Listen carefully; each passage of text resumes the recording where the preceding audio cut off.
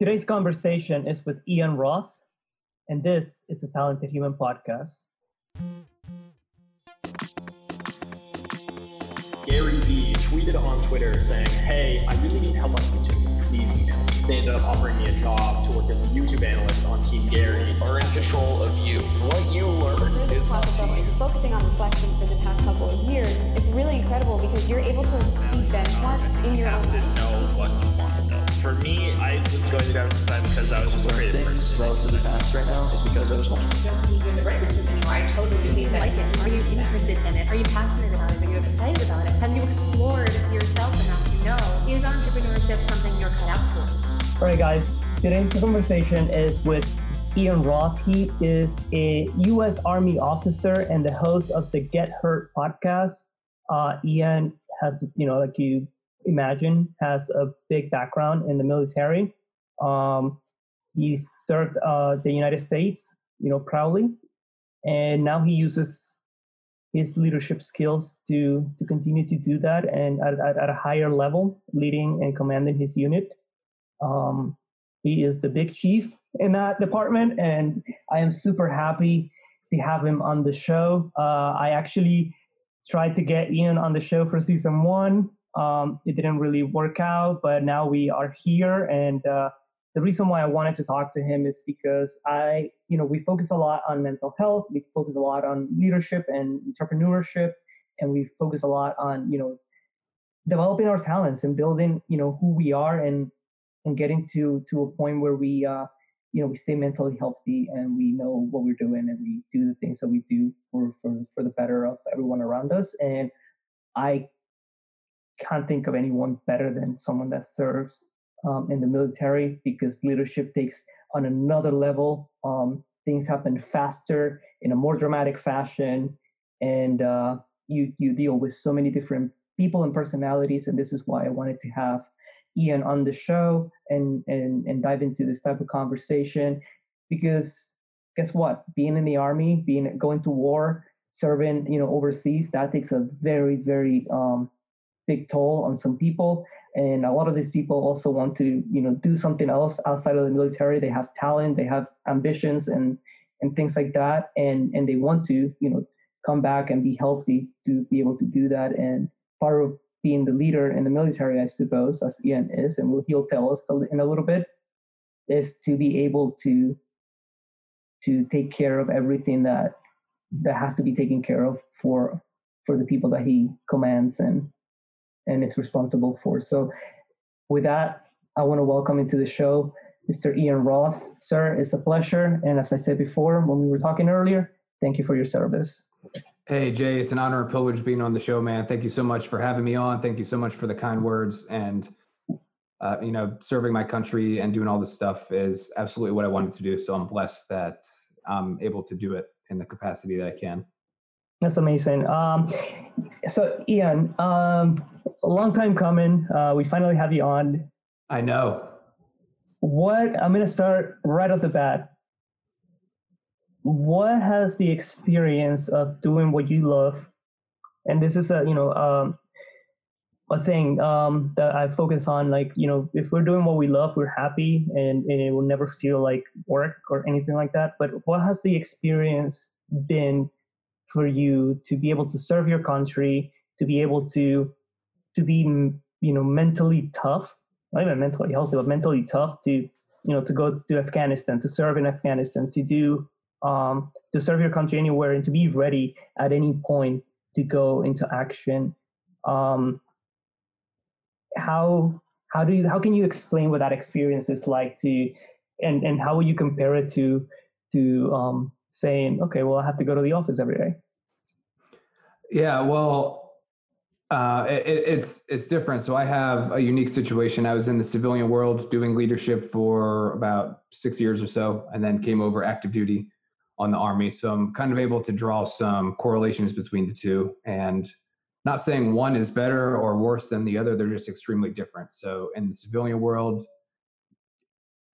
I still enjoyed what I was doing, but whereas the Army, I can, even though it's harder, sometimes more demanding, more dangerous, I can kind of see that big picture of serving our country a lot more. And that's what keeps me going at the end of every day. If I have a bad day and in the Army, which there's a lot of them sometimes, and it's going to be bad days for no matter what job you have. You might not love your job every single day. And I'd say you probably will not love your job every single day, but knowing even if I have a terrible day that I'm giving my time and energy to my country and able to lead soldiers to the best of my ability is kind of what keeps me going.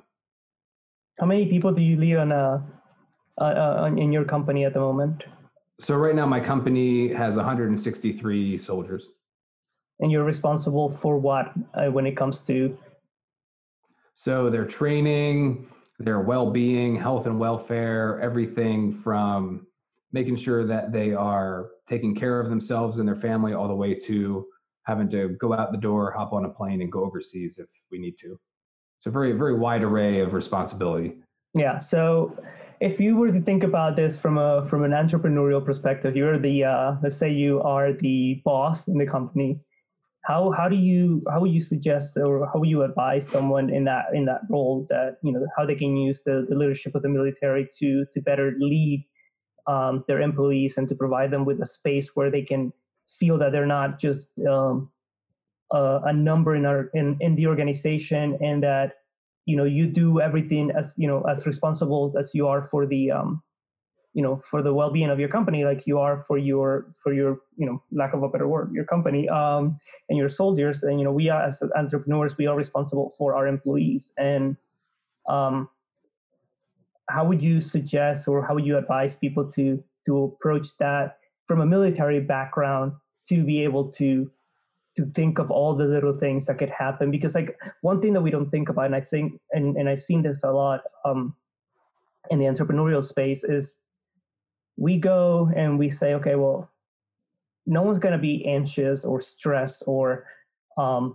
mental health and mental toughness, probably not something we need to be an employee in a company. But we all have our problems and we all have our situations, and we all are different. So you have a higher degree of things that you have to take care of, because you can't send someone into action, military action, if they're not if they don't clear certain standards and certain things. That how do you see that translated into the world of business?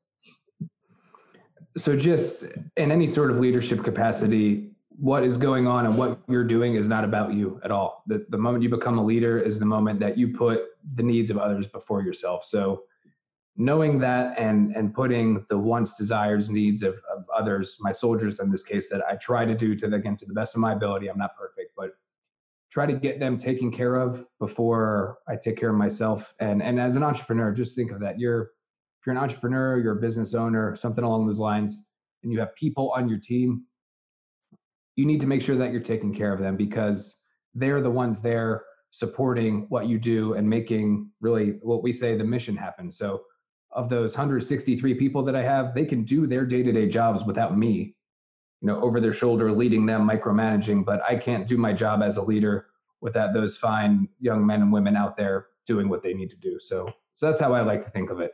Yeah. How do you approach the topic of like mental health? Because I know that this is big on military men and army men and women. We should say army persons. How do you see this? Because as leader of your company, you have to be aware and you have to pay attention to how they're behaving and what combat can, if they have to go into combat or if they have to go into action, what effects it has on them, and how do you prepare people, for that mental toughness, how in your own capacity, like how do you prepare yourself, mentally, speaking to you have to be away from your family. You don't know when you're coming home. You're calling to go overseas, and you might be going for 3 months, and then in those 3 months, shit hits the fan, and you have to stay longer. How do you prepare for that? How do you deal with that? What are the things that you do? So mental health is huge. I mean, just as I'm sure many of your listeners can imagine, the military can be very stressful, very emotionally demanding. But as the commander and the other leaders that I have in my organization, we're always making sure that our soldiers are like mentally there and are mentally okay if we have to do something. And there's a lot of I mean, the military is actually turned into an organization where mental health is very important, because soldiers can't be effective at their job or fighting or whatever we need them to do if they're not in a good space cognitively and mentally. So a lot of leader engagement from the first line supervisor level, so some of the non-commissioned officers or NCOs as we call them, checking on their soldiers. Hey, how are you doing? Hey, how's your home life? How are the kids doing? And just by asking those questions, you get a lot of feedback. Well, shoot, I'm in debt, or money's tight right now, or my wife and I are fighting, or my kids, yada, yada, yada. So just that engagement and showing that you care is a big step. And I think that goes a long way. I mean, you have to remember, a lot of the soldiers that we have are 19 years old, 20 years old, and a lot of them have 1 or 2 kids already. So you're taking a very, at least I can speak for men because I was that age, you're taking a very maybe mentally immature person, and they have to grow up and become adults real quick. Family, active duty, military, possibly going to war. So it's a lot to handle. But as leaders, we just need to be asking those questions and make sure that if something happens, that we give those folks the resources to help them. And we have a whole bunch of counselors here in the Army, a whole bunch of different kind of therapy programs, marriage counselings that they can go to, just to make sure that they're mentally fit at all times.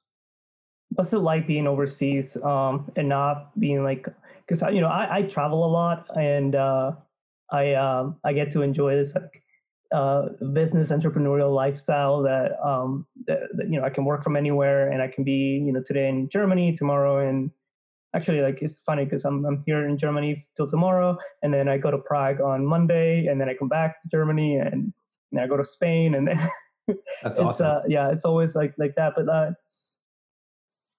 I know it has to be different when you go for your job, which is serving your country, to Afghanistan, for example, which is a war zone in a way, and I know that it's probably not as bad as it was a few years back. But what's it like to be overseas and to just know that you are in harm's way? You're so far away from your family. I think a lot about that because I haven't been back to the U.S. in almost 2 years, and I haven't seen my parents since. And I already have my plans to come back and to spend some time with them because I have to see them, and it's been a while. So, but I know it can't be the same. Me 2 years outside, traveling and enjoying life, and staying in fun places and jumping off of waterfalls and stuff, and then being overseas, in some precarious and in a way conditions. Yeah, well, I mean, when I got back a year ago yesterday from Afghanistan, so when I left, my youngest just turned 1 year old. So, I mean, I have 3 kids. All 3 of them were alive during that time. So it's hard leaving your family, your wife, back home with 3 small kids. So when I was over there for those 9 months, I mean, of course, that was in my mind, and I can assume most other people who had families and were over there with me were thinking similar things. But I mean, being over there, it certainly wasn't glamorous. I was fortunate.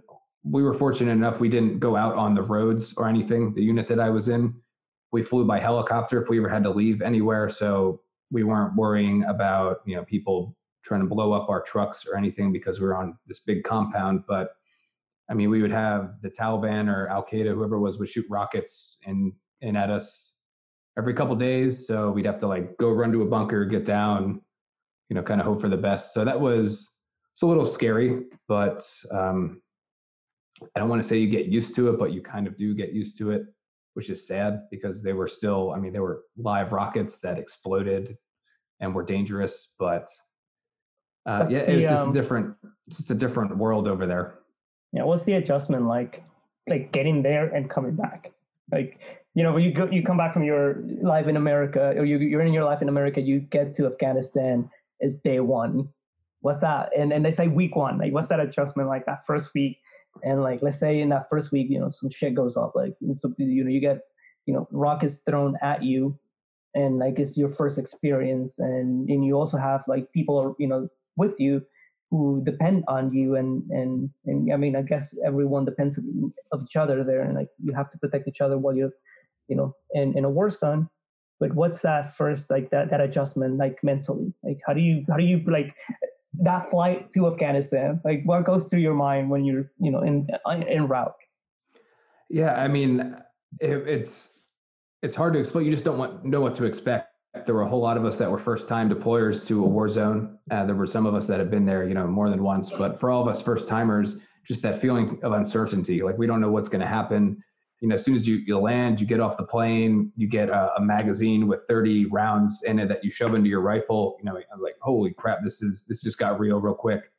Yeah. And then that night, like our first night there, you hear the air sirens go off and, rockets are getting shot into the base. It's like, okay, this is my life now. It's just kind of really no way to prepare for it than just experience it and kind of adjust and make yourself get your mental, your mindset going after that. Did you ever feel in any moment where like, why am I doing this? Or like a fear of a moment of like, or even like saw someone in your, in the people that were with you that kind of like had one of those moments where you like question their abilities or and kind of like if you have to like deal with that, how did you do that and how you handle that in such a stressful situation? So we weren't really in direct fire with the enemy at any time. So it wasn't like where, we were online shooting and I saw someone freaking out or anything, but I mean, just more so than anything, I think the most stressful part, despite rockets getting flung at us, was just being away from our families for so long. I mean, that takes a lot of mentally resilient people and just beats them down over the months. And I mean, you can just see people start having fights with their significant other back home. And then just kind of the toll that it takes on their mind it's very hard. But as far as like questioning while I was over there, I mean, that's what I wanted to do. So when September 11th happened, I was in 8th grade and I'm like, you know what, I'm going to go in the military when I can. So I was over in Afghanistan. I mean, 17 years later, and it's just like, this is why I did it, just always having that thought in the back of my mind. Like I'm over here because someone attacked us, on that day. I remember it like it was just yesterday. It's ingrained into my memory. And I'm over here contributing in my capacity to make sure that doesn't happen again. Yeah. As a New Yorker, I remember very clearly. Yeah, I'm sure. It's, I was 18 when it happened, and it was still very, very. I haven't been to the museum yet. I haven't been able to like lived in New York. I haven't walked into that museum, bought a ticket once, and stood at the door and couldn't get in.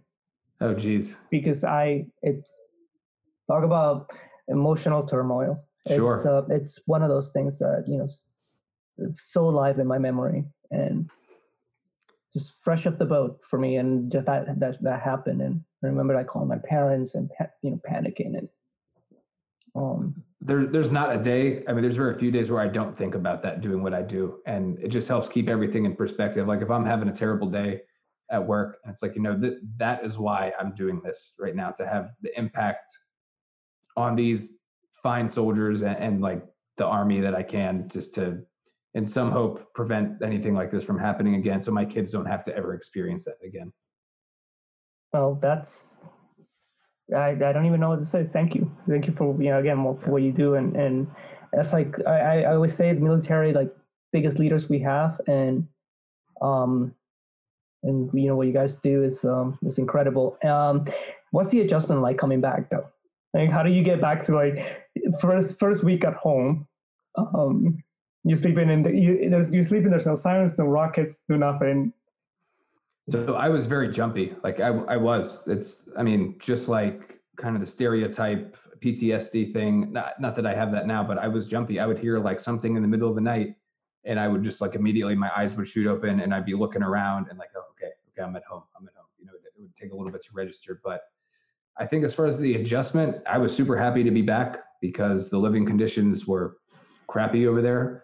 And I think the hardest adjustment was my wife adjusting to me being back. She had such like a routine down with the kids over the last 9 months that I came back and like inserted myself into her routine and regimen of everything that she had, that it was a little, I just kind of got in her way. You know, it was a little bit of adjustment in that regard. But the kids, my two oldest kids were very happy to have me back. And my youngest, who was almost 2 when I came back, so I left and she just was a 1-year-old baby, was a little skeptical of me. Like, who's this dude back here? You know, I think I know him, but yeah, I don't know. Don't have good feelings about this guy. So it was a little challenging, and had to be patient as she kind of rewarmed back up to me. But I mean, and now she's my little buddy. So eventually it worked itself out, but it was a little stressful and challenging at first. Yeah, I can relate to that experience because when my cousin had her first baby, I was around all the time, and she was so used to me. And then I got really busy with work, and I couldn't like commit to the time. And this was around the time she was 1.5 or so. And like for like 4 months, she didn't see me as continuous as she was used to seeing me. And then she like immediately was like, who is this person? Like she stopped recognizing me. And so like this was like my first niece that I had, that I was like, oh my God, like, you know, we were so happy she came into our world. And I literally made an effort where I take time and after my day and just go spend some time with my cousin and with my niece, because I, you know, that felt so shitty. Like she didn't recognize, she didn't want, I was so used to, like, I would get to her place and she'll come run in and say hi and like want to play. And then all of a sudden it's like, no, like, or if I got too close, it was crying. And so it was like, but I can understand that. And I don't even want to know what that is like as a father. Like it's painful. It's like heartbreaking at first. I mean, kind of similar to what you said. It's heartbreaking, but it just takes time, and just you know, being here, showing your face, and just getting those that let her warm back up to me. And you know, time heals a lot of things, and you know, I'm just happy all that's over with, and don't have to do it again for a while. Knock on wood. We'll do that. Knock on wood. Yeah. I'm gonna stay away from this, but in a way, but the political landscape today, for military people can be kind of, to me, it can be kind of similar to when you're in a business and there's a lot of uncertainty on what things are going to be and what things are going to happen. And like, maybe you're going to, you know, you're thinking of merging with someone else, or you're thinking to, you know, maybe it's time for me to sell my company. It's a time to, so you're dealing, and like the people in your team are around you and you don't know the specifics. In a way, when you hear certain things in the news that, you know, might trigger something in your life, because, well, you have to be ready to serve. How do you deal with that uncertainty? And what does your training, and how does your training help you to like know that, you know, things can happen in an instant, and things can change really fast, and then like, how do you deal with that uncertainty of not knowing, because sometimes, you know, the political landscape, which is what pretty much dictates things, can be like really relatively quiet, and we're getting relationships with, you know, Iran or Syria that are like, you know, kind of like status quo, and then all of a sudden, like, you know, something happens and it triggers a response, or it triggers a moment of action for your, you know, for your line of work. How do you deal with that uncertainty? So we're just ready to go. That's part of our job, is being ready to go. Even my unit, who has tractor trailers and do like interstate kind of line haul stuff, we're ready to go. Something happens. If something would have transpired from the last couple of months, we were ready to go. So just acceptance, I guess, is the best way to deal with that. You have to understand that we signed up for this, and that is a real possibility that we might need to do that one day. And, you know, having a family who understands that, for me personally, is very, very helpful. My wife served for 4 years. So, I mean, she's very kind of on the same page and knows what goes on kind of maybe behind the scenes that most spouses do not know. But we have a whole lot of family meetings, like my company does, to just put out to the spouses and family members, hey, here's where we're at. And you're just kind of having that open line of communication that we need to be ready to go. And, if you spouses and family can support your service member, that just makes it a lot easier and a lot less stressful, and kind of mentally helps us kind of keep ourselves in the game. I'm going to ask you a question, and you're free to say no comment or plead the fifth. And this is a personal question I want to ask because I've always been fascinated by this. Clearance. Clearance has to take a mental toll on people, because you might know things that the rest of people don't know, and you might know things in advance that can have an effect on society and all that stuff. How do you don't have to answer anything about clearance, but how do you deal with knowing that that's a responsibility that you took? And that's how do you deal with if you know certain things that maybe you can even share with your wife or your children or anyone, your parents, how do you deal with all that? Because I always think of that is one of the things that you have to be the most mentally tough. I just held my friend's engagement ring for about a week in my room, and I was like, I can't say anything. I just want to tell someone. Exactly.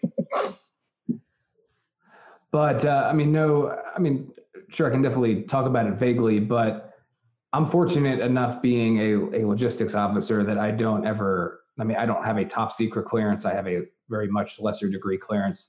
Nothing that I know is going to be interesting to anybody in my group of friends or my wife or anything. So especially now being back in the US, I don't know any classified information.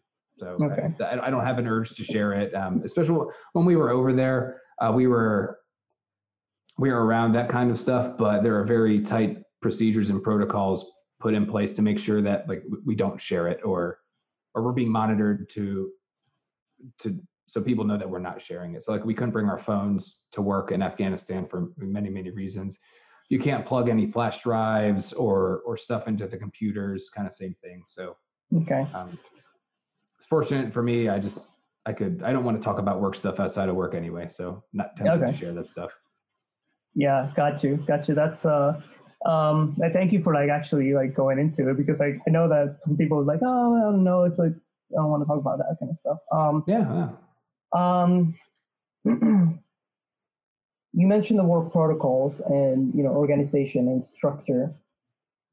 If you were to start a business today, right? Yes. If you were to lead a business today, or if you were advising a young entrepreneur,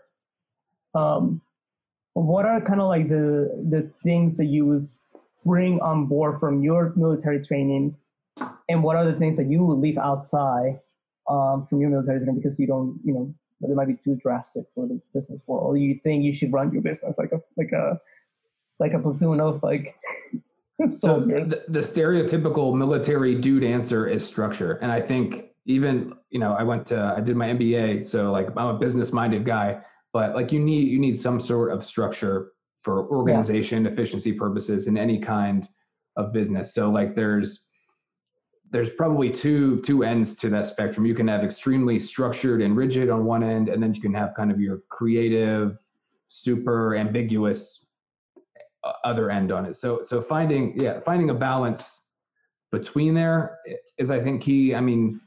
Depending what kind of entrepreneur you are, you need to have creativity. You need to find creative solutions to people's problems that people have never thought of, or maybe they've thought of and were not able to execute correctly or well, and develop systems and procedures around those solutions. And that's how you help your customer out. So my advice would be, you need to be deliberate in your actions and the steps that you're taking to solve your customer's problem. But at the same time, you don't want to be closed-minded, and you just want to be open to anything, be open to feedback, be open to what anybody is willing to tell you about a situation or a problem they have.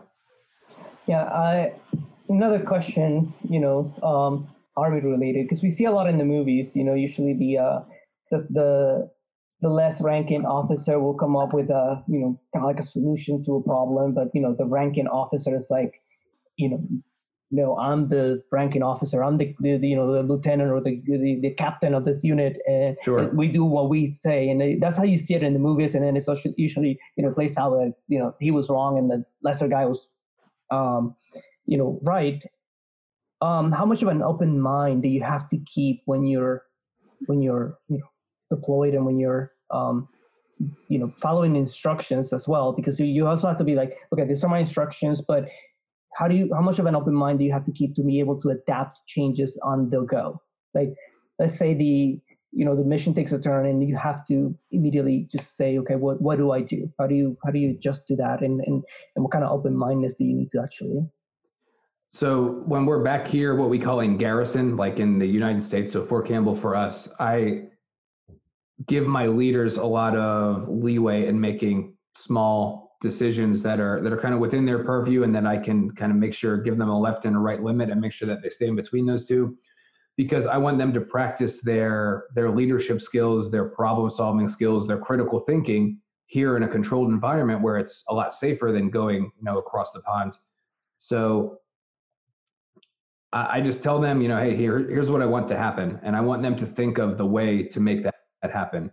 It might be completely different than how I would have done it. It might have been something I never would have even thought of. So, I mean, allowing them to be creative in their solutions, I think is huge. And then they come back and tell me, here's what happened, here's what didn't happen, here's what I did. And then we have a conversation about it and kind of do a little counseling on the spot.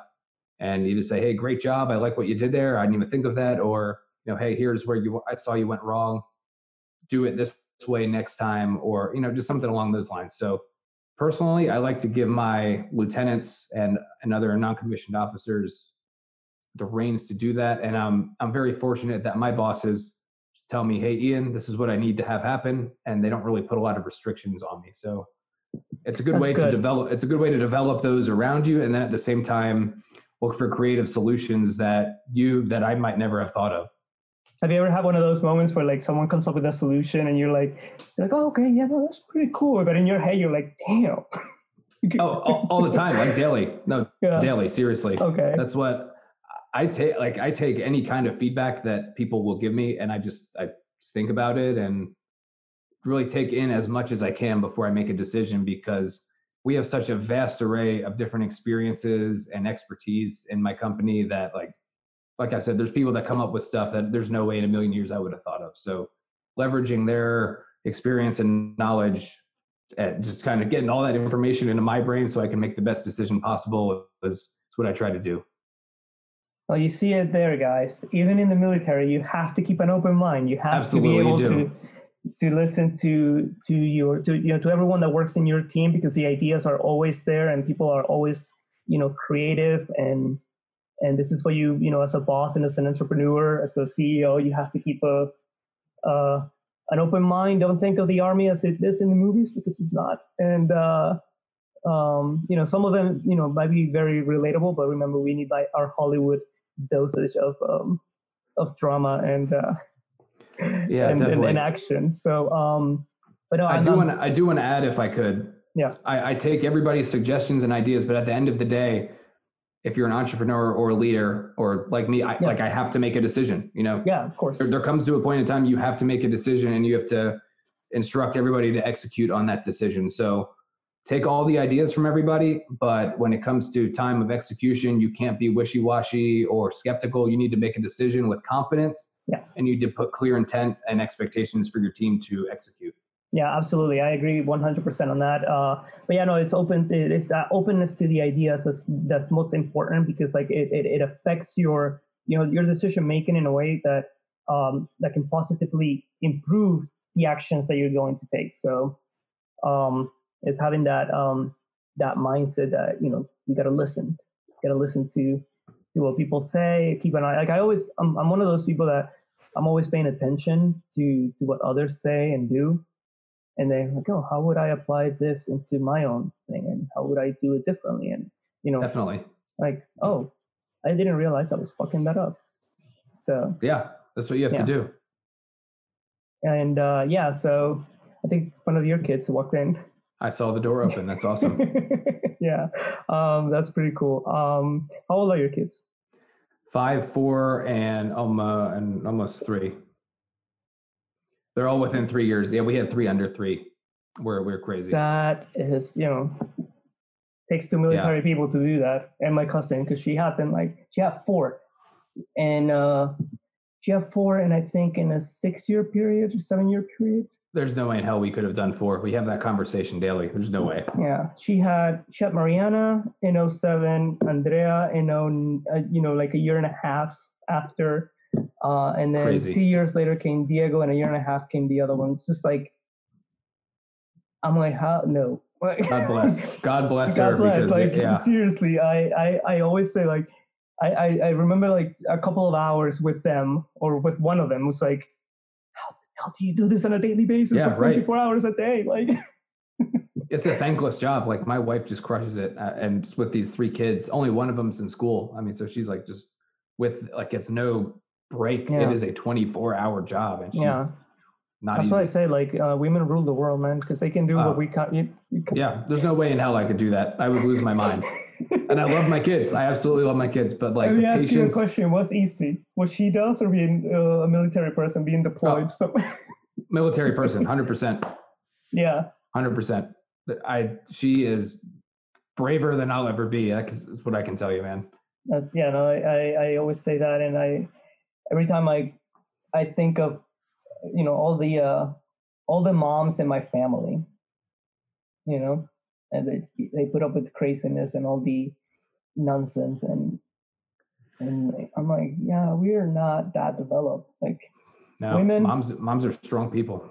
Yeah, and like for example, my cousin, he is, in my view, the greatest dad. This guy is a great dad. Like, if you give him a mug that says "greatest dad," it's probably it's He earned it. earned. Yeah, he earned that mug. Like, because he's unconditional for his kids and his now ex-wife, but they have this. He's an army man in a way, because he's like, when called to action, I've never seen someone react and responds to his family like he does, and it's but I still think, like, moms are. I was like, you're a bit of a mom. I always tell him that, but they're a special breed of human beings. Yeah, they really they're special. Yeah, seriously. How do you deal with the female soldiers that have that extra added, I'm a mom now, and they have to walk away from their families because they're still serving their country? And how does that, because that's a dynamic that I've been always like wonder about, because like you have like probably the toughest mentally people in Europe, but that they also have to deal with so much more, because if they have families of their own, they have to. We try to treat everybody like equally. I mean, there's dads. Yeah. We have moms. Yeah, of course. And I mean, you just need to. We try, and I try my damnedest to, like, if we're done training for a specific amount of time, like, let these soldiers go home to their families, because give them the time, like, of day. If we get finished early and can cut them loose a couple hours before the end of the day, like, go home and be with your families, because we have that knowledge and that possibility looming over us. Like, hey, we could get called tomorrow and have to go somewhere and not see our families for a while. So we try our best to give the soldiers and parents, I mean, everybody's included, time back at the end of the day when possible. That's amazing. And that's I like to hear that, and I'm getting so many questions answered that I've always wondered, because I think of that type of lifestyle and in a very positive yet wondrous way, because there's so much that we don't know, because we're not, like, I've never been like fully involved in the space, and I'm pretty sure like some of our listeners are from other countries and they don't know, and they haven't experienced that at a high level. like I think we American soldiers experience it, because it doesn't matter if it's our conflict or someone else's conflict. The U.S. Army is there. Yeah, we just have to be ready to go. How do you? Let me ask you a question. That's one thing. So,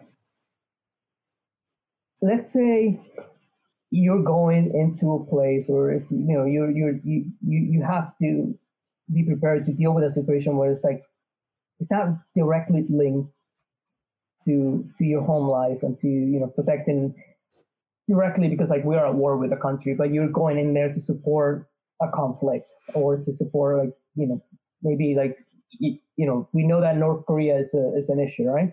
That can eventually have a big impact in the U.S., but they have a big issue with the with South Korea and China and all that stuff. Like you have to, in the U.S., it's kind of like in that middle space, managing and lending support to another country to make sure that those relationships stay safe, and if they need any military support, how's that? Because we all have selfishness and egos, and I think of that in a way where like, well, what if you don't care about the Koreans? What if, but you have to, you're serving your country, you're protecting your people, but how do you link it together so that you feel that? And I don't know, maybe you don't have to, much effort, but like, I'm pretty sure some soldiers may feel that way, or maybe like you're dealing with someone that says like, well, what do we have to do this? Or like if it's not a conflict that's directly involved, like. Well, we all signed up, we all volunteered to do what our country needs of us and whatever capacity it is to support whatever they need, whether it's hurricane relief here in the US or going to some other country in a similar scenario like you described. So regardless if we want to do it, I think most of us have accepted, I signed up for this. My country is going to send me where I am needed and where I can impact whatever they need me to impact the most. And it's really about my brothers and sisters to the left and right of me. That's what it's about. Regardless of where I am in the United States, I'm there with however many of the people I trained with, the people I work with back home. And that's what makes it, that's what it's really all about at the end of the day.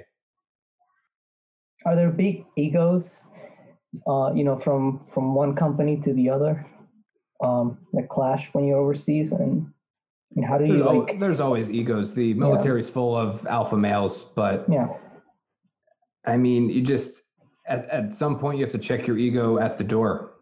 You do. If you want to be an effective leader, you'll see people with big egos be very successful, and then you'll see people with big egos only get so far, and then kind of their ego gets in the way, and they piss someone off, or they're just not easy to work with. A lot of being successful is how well do you play with others? And if you're going to be a jerk, that's only going to get you so far. And then somebody's eventually more than likely going to put a halt to it and kind of stop you in your tracks. So they're definitely prevalent, but it's nothing like the movies. I've seen some people who are arrogant, but usually not to the degree we see in Hollywood.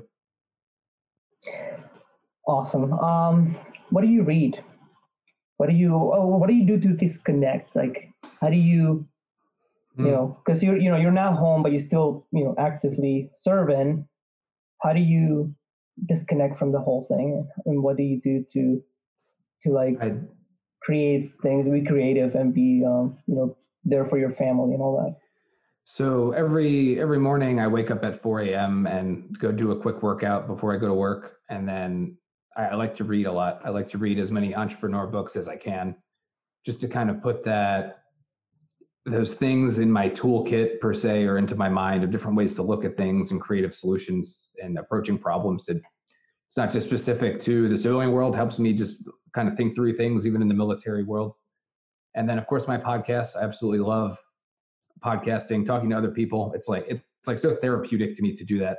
I think really that is the best way for me to take all the bundled up stress from the week and at work, and then just kind of let it go. And then so that way when I'm here with my wife and kids, like I step outside of this office right here, like I'm just so much freer, and I'm not as tempted to kind of, be angsty and jumpy with them. So Yeah, that's really reading, lifting, podcasting. I have a drone. I like to fly my drone as much as I can, and then just hang out with my kids. I mean, we have 3 young kids. We go to the playground as much as we can. It's just been really cold here in Tennessee lately, so like unseasonably cold, like in the 20s, which you wouldn't think because we're in the South. So we really are stuck in. Yeah, I know it sucks. So we're stuck in this house. Frozen 2 just came out, so I can say that's a big. I'm unwinding watching Frozen 2 5 times a day. You know all the songs, like. So not yet. I mastered all the songs from the first one, so I'm having to learn all the new ones. I'm sure I'll be there by the weekend though. Yeah. Okay. How about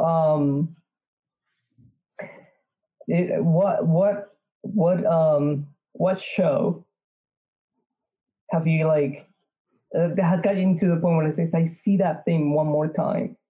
Because for me, with my niece, it was Dora. Oh, geez. Like I literally almost plotted a way to like get rid of it. Dora, that's fair. I can tell you. So it's not even like legit shows anymore. Like my kids will just watch other kids play with toys on YouTube. Oh, that's true. My niece Sophia. Yeah, like Ryan. Are you gonna say Ryan? Yes. Oh my gosh. Loves that thing. Like I can't hate comprehend it. And there's another one that she loves to watch. It's like it's this little girl that all she does is unwrap it blows my toys. Mind. Yeah, I know exactly what you're talking about, man. Why? Why? Is there any military training that prepares you for that? There's nothing. Nothing at all. You can get waterboarded and tortured, and it will not prepare you for Peppa Pig and Ryan's toy review. I swear.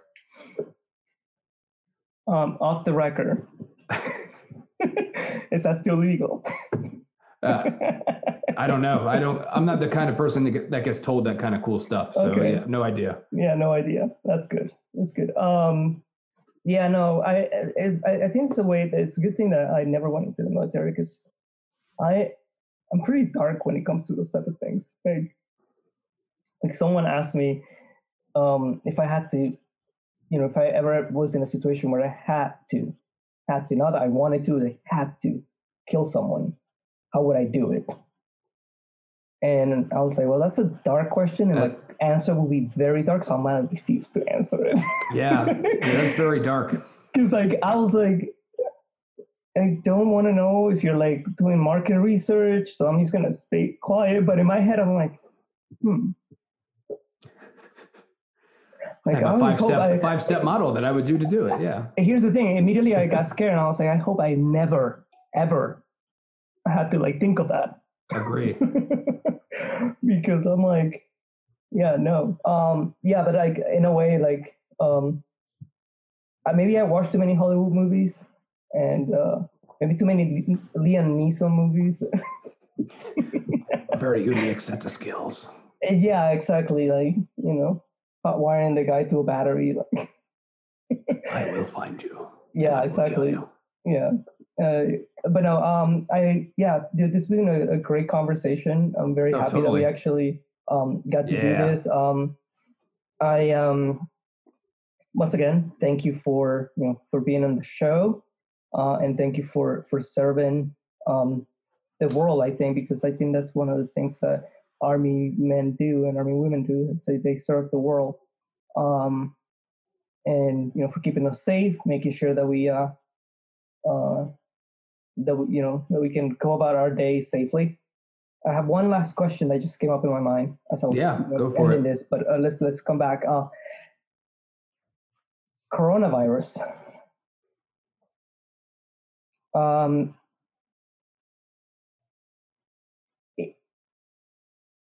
How does the military prepare for something like this? Because we always know that there's wars, there's natural disasters, and then there's things like this. What kind of involvement when you see when the military sees something like this and they say, okay, we need to be prepared for a pandemic, where we kind of I've been very skeptical about the whole thing, but now more and more I feel like it's inevitable that we all gonna get it. And today I saw a guy almost in a hazmat suit walking in Berlin, and Oh, geez. Thankfully, we don't have any cases in this city, but Germany does have a few cases now, and Italy is so close. How do you guys prepare for that? And I can tell you we haven't even talked about it at my level, so it's a pretty boring answer. Okay. What are you doing? How do you use your military training and what you've seen from the military to keep your family safe from something like that? We just wash our hands and use hand sanitizer. That's good. Yeah, so we're doing the right thing. Yeah, I mean, I don't think there's been any cases over here yet. I know I just saw on the news today there were a couple in Portland, Oregon. One was it was found at an elementary school, and they're going through deep cleaning the whole school. So, yeah, no, believe it or not, I haven't had really any conversations about what our role would be if we had to be activated and do something. Yeah, because I know that you're in the transportation of things, and right. I read an article this morning. I hope it's speculation. I hope it's not true, but it's from the New York Times, and it said that the president had asked the doctor or from the health department to not share information without clearance first from the White House, and I think that's a very dangerous thing because I think information needs to be shared as transparent as possible with something like this. I'm all about transparency, so I always have my beef with all kinds of government because I also understand that there's certain information, like you said, have a classified stamp on it. But I think that that was very scary to read that because why would we need to hide anything about this? I think this is a thing that if it's going to be as bad as some people say it is, or if it's not going to be as bad as some people say it is, it's we all need to know. Yeah, we'll just see how it plays out and trust the government has our best interests in mind. Amen to that. All right, man. Again, thank you for being on the show. Thank you for serving. Thank you for for your time, and it's been a pleasure. It has been a pleasure. I'm so happy. I know we couldn't make season 1 work, but season 2. There we go. We got you at the right time, man. Perfect. Right time. Yes, I appreciate it, man. Thank you. Thank you, man.